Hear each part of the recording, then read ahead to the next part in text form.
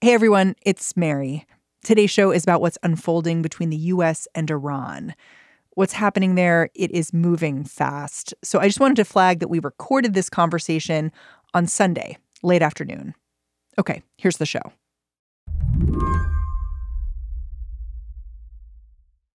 When was the first time you heard about Qasem Soleimani? Oh, well, it would have been during the Iraq War. I forget exactly when. Fred Kaplan is Slate's War Stories correspondent. You know, Generals Petraeus and Mattis, they talked about Soleimani quite a bit. He was sort of the big bugaboo. I think Mattis was once reported to, had been kind of picturing Soleimani in his dreams and imagining that Soleimani pictured him in his dreams. I mean, he was the bad guy. The bad guy, the leader of Iran's Quds Force. He's dead now. President Trump decided to kill Soleimani outside of the Baghdad airport with a drone strike after a week in which tension between the U.S. and Iran suddenly ratcheted up. We begin with the high alert at the U.S. Embassy in Baghdad after protesters launched a dramatic attempt to storm the compound. The president holding Iran directly responsible for the embassy attack, threatening payback. The assassination marked a significant escalation between Iran and the United States. Tehran's leadership has threatened severe revenge. President Trump. There's all this reporting that Soleimani was killed because his killing was presented on a list of options, a menu of things that the president could do after the U.S. embassy was attacked in Baghdad. And it was put there as kind of like a throwaway, like this is the wild card and it makes the other things look more reasonable. Is that even a usual thing for someone to do, for a Pentagon official to do? It's been going on for a long time. They call it the Goldilocks option. You present the president with three options. And like one option is war, another option is surrender, and the third option is what you want the president to do, right? So, they showed a picture of Soleimani. Yeah, let's do that. Unfortunately, what happened here is that the president took war. He took it. Fred's saying the president chose war because that's exactly what he thinks Trump's done here. Start a war by assassinating a military leader of another country.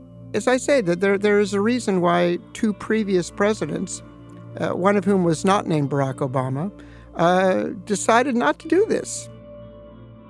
It's not a coincidence that the only other time we have ever done this was when U.S. pilots shot down Admiral Yamamoto when he was up in his plane during World War II. And we had been at war with Japan for over a year at that point.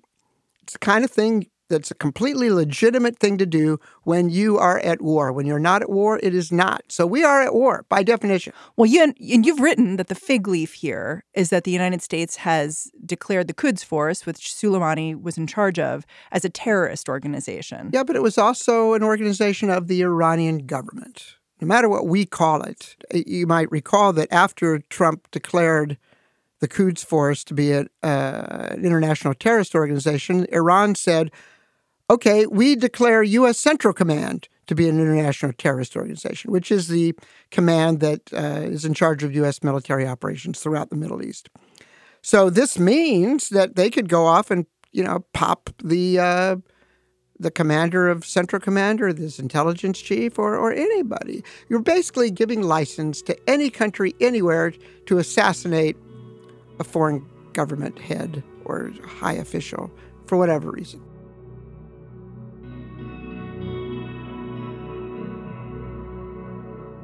Today on the show, if Fred's right, how did we get into this war in the first place? And what could this war look like? I'm Mary Harris. You're listening to What Next? Stick with us.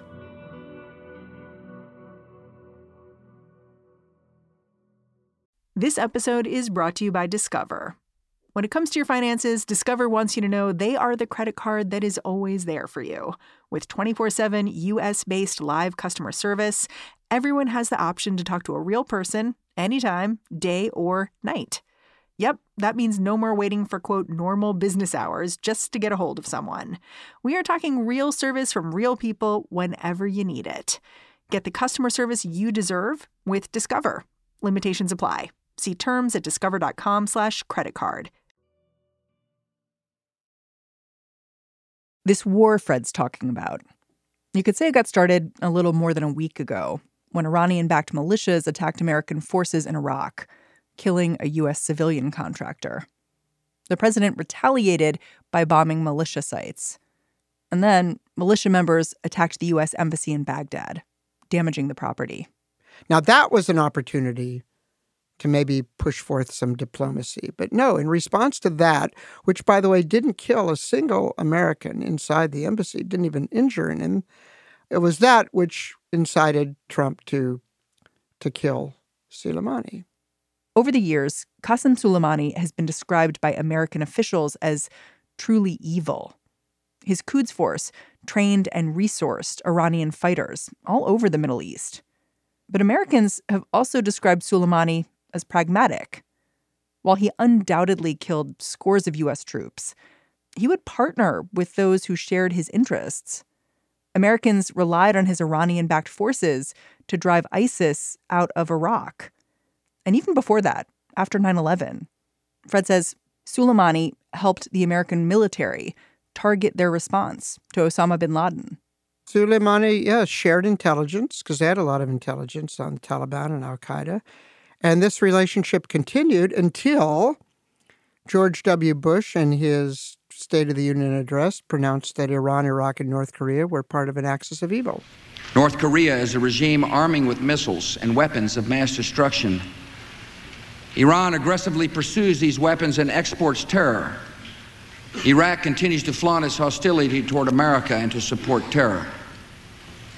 States like these and their terrorist allies constitute an axis of evil, arming to threaten the peace of the world. And then once the United States became engaged in Iraq, the Iran-U.S. relationship, of course, it evolved again. And I wonder if you can explain how Soleimani got involved with Iraq as the conflict evolved and how that plays into what happened over the last few days. Right. Well, when we overthrew Saddam Hussein, a lot of the... We should say Saddam Hussein was Sunni and he ran Iraq as a Sunni country.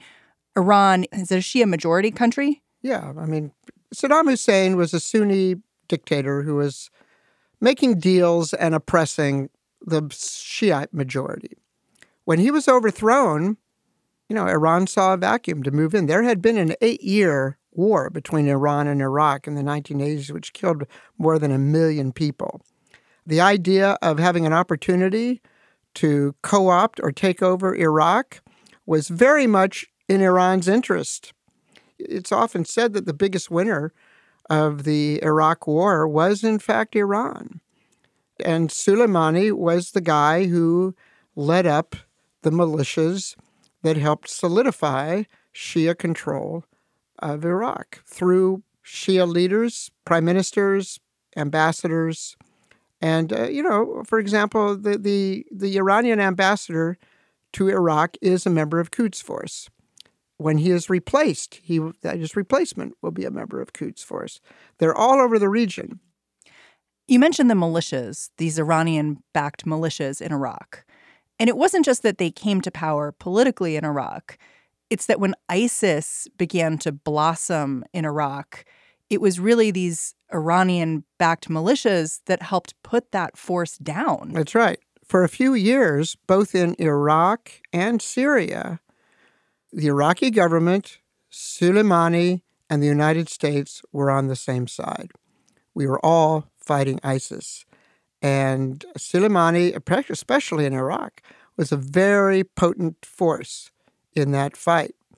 And of course, listen, when the Iran nuclear deal was signed in 2015, from that moment until Trump pulled out of it in 2018, there was not one single Iranian strike on an oil tanker, on a U.S. military base, really on much of anything. So, when Secretary of State Mike Pompeo says, well, with this killing of Soleimani, we have reestablished deterrence of Iran. Well, not really. Fred says that part of what worries him about Soleimani's killing is that it obliterates a shared history built on diplomacy. Diplomacy is the only way out of a war like this. But the Trump White House isn't especially diplomatic. And in fact, we probably have the least experienced, least educated, most inattentive and indifferent national security team that we have ever seen in United States government for ages. I can't even think of a president. Hold it. Those are strong words. They are strong words. How Well, do you know that? Well, look around. Pompeo, at least in this situation, Pompeo has essentially publicly endorsed regime change in Iran. So he has no credibility in going to Iran with a diplomatic overture. The Secretary of Defense, Mike Esper, came to the job not long ago, having been a lobbyist for Raytheon. He has no background in policy whatsoever. Defense contractor. Yeah, defense contractor. National Security Advisor, Robert O'Brien, he was a hostage negotiator. He has no background in any of this.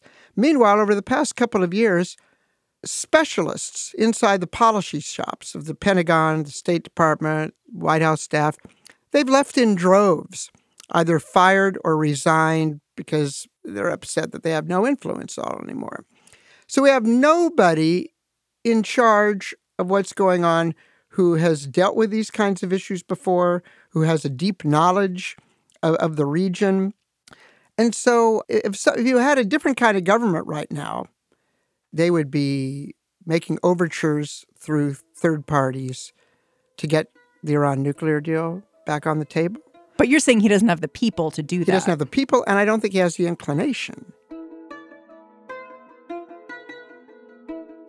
What we are in now is a really dangerous moment because one reason Trump did this, killed Soleimani, was that he was upset that some people viewed his failure or his refusal to take military action in retaliation to other things Iran had done as weak. So he didn't want to look weak anymore. So this was going to make him look strong. And now, if he backs off, he's afraid he looks weak. If the Irans, they've just had, the second most important man in their country murdered, assassinated. Assassination is not an illegitimate term to use here. Assassinated by the United States, people out in the streets, they're not going to back down because that'll make them look weak. So we have a situation where escalation is something very hard to avoid and where both sides' fear of appearing weak is driving us both in that direction.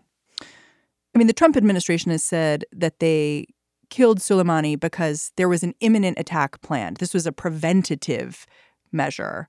What evidence do we have of that? Well, none is yet. But, let's say there is evidence. Let's say it's true. It was going to happen. How does killing Soleimani wreck that? Soleimani, it's not, when Osama bin Laden was killed, for at least a little while, al-Qaeda fell apart. The whole thing was hinging on bin Laden. Quds Soleimani's deputy took over the organization 3 hours after he was pronounced dead. There was a bureaucracy. Yeah, there's a command. He wasn't going to personally carry out all these attacks. He has guys, he has other generals and colonels and lieutenants in all of these places that were going to carry out the mission, if it really was a planned deal. If it was planned then, it's still planned.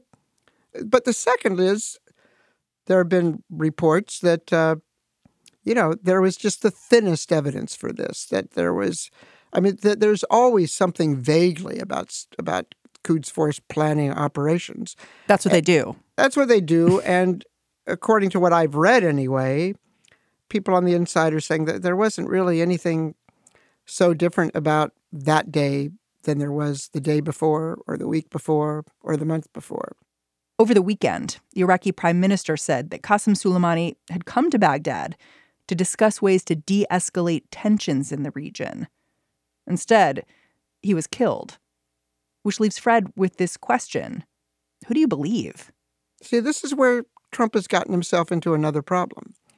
One thing that happens when you lie to everybody all the time is that, let's say that this is true now. If you need people to believe you when it's really true, they might not believe you. I think Pompeo said in an interview that he's not getting as much support from the Europeans as he'd hoped. Well, when you diss the Europeans every other day, when you decry NATO, when you impose sanctions on them for continuing to trade with Iran, which was part of a condition of an international treaty that they had signed and that is now codified as a UN Security Council resolution, well, you shouldn't be too surprised if they're going to be a little hesitant about continuing an operation that was that was launched by a president's whim of something that he wanted to do that we now know all of his advisors were a little skittish about.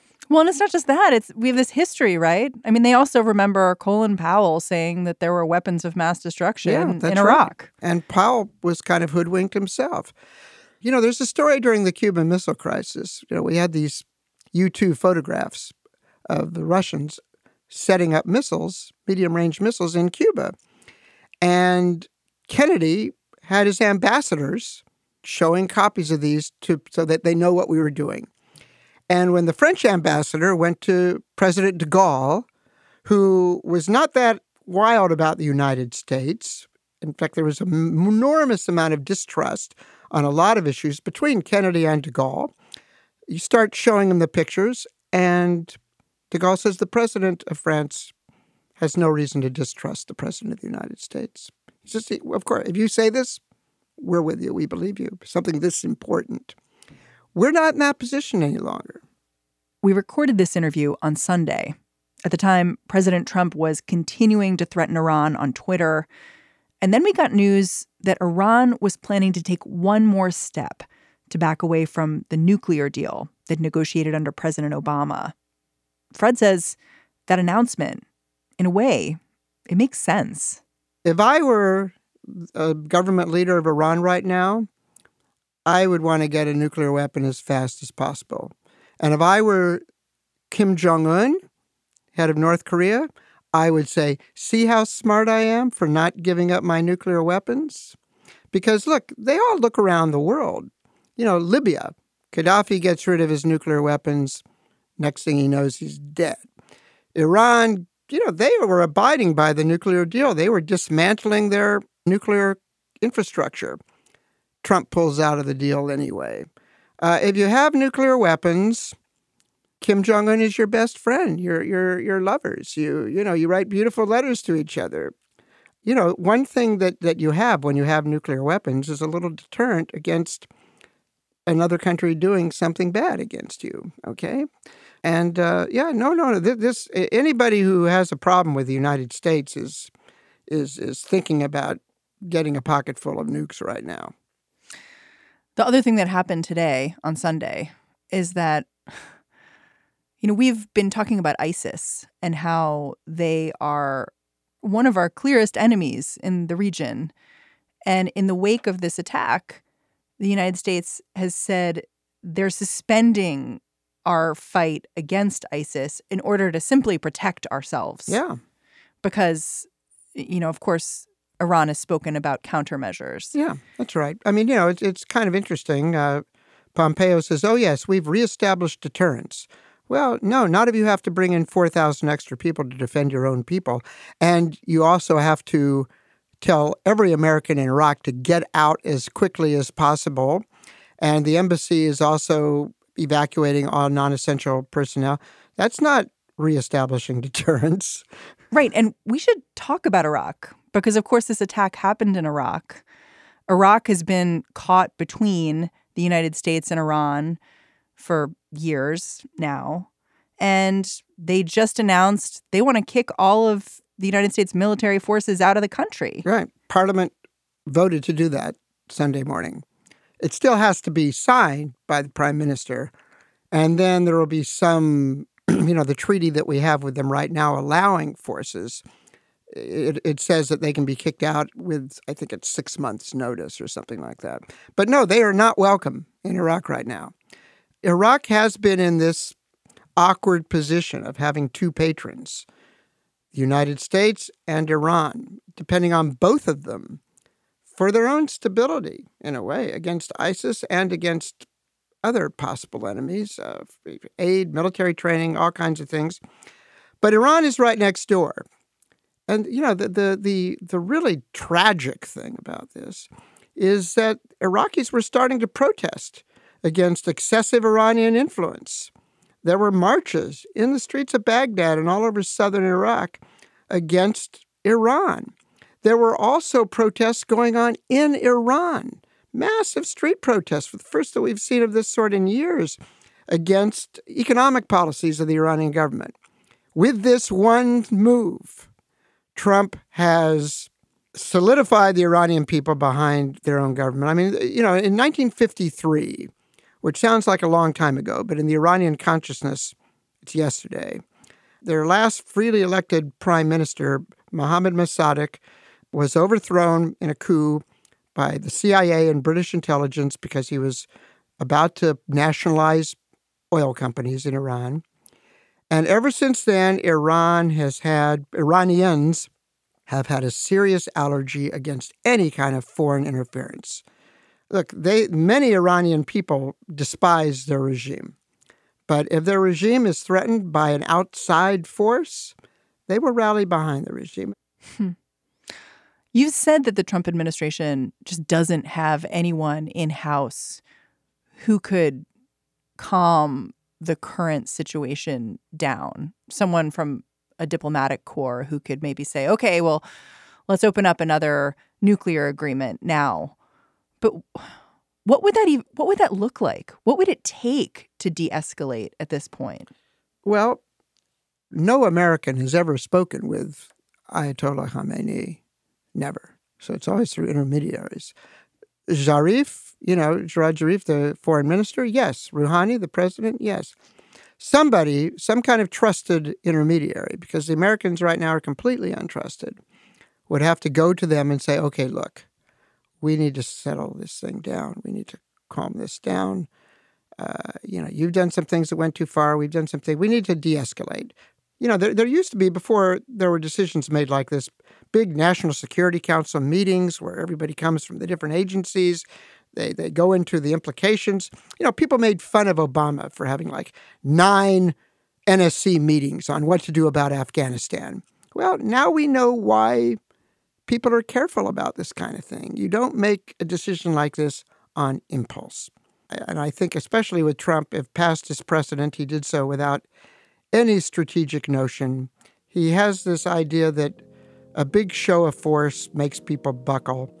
And, there's very little evidence for that.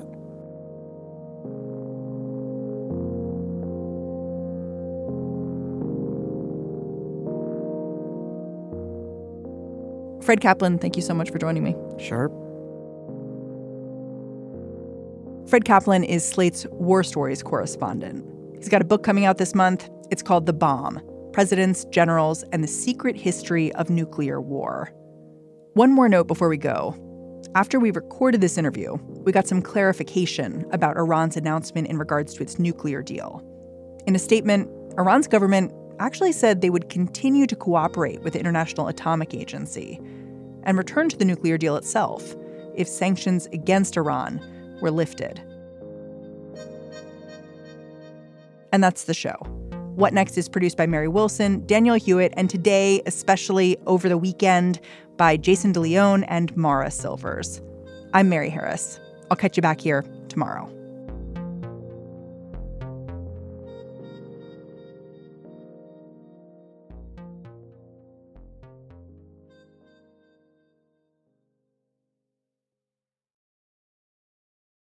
This is the story of the one. As head of maintenance at a concert hall, he knows the show must always go on. That's why he works behind the scenes, ensuring every light is working, the HVAC is humming, and his facility shines. With Grainger's supplies and solutions for every challenge he faces, plus 24/7 customer support, his venue never misses a beat. Call quickgrainger.com or just stop by. Grainger, for the ones who get it done.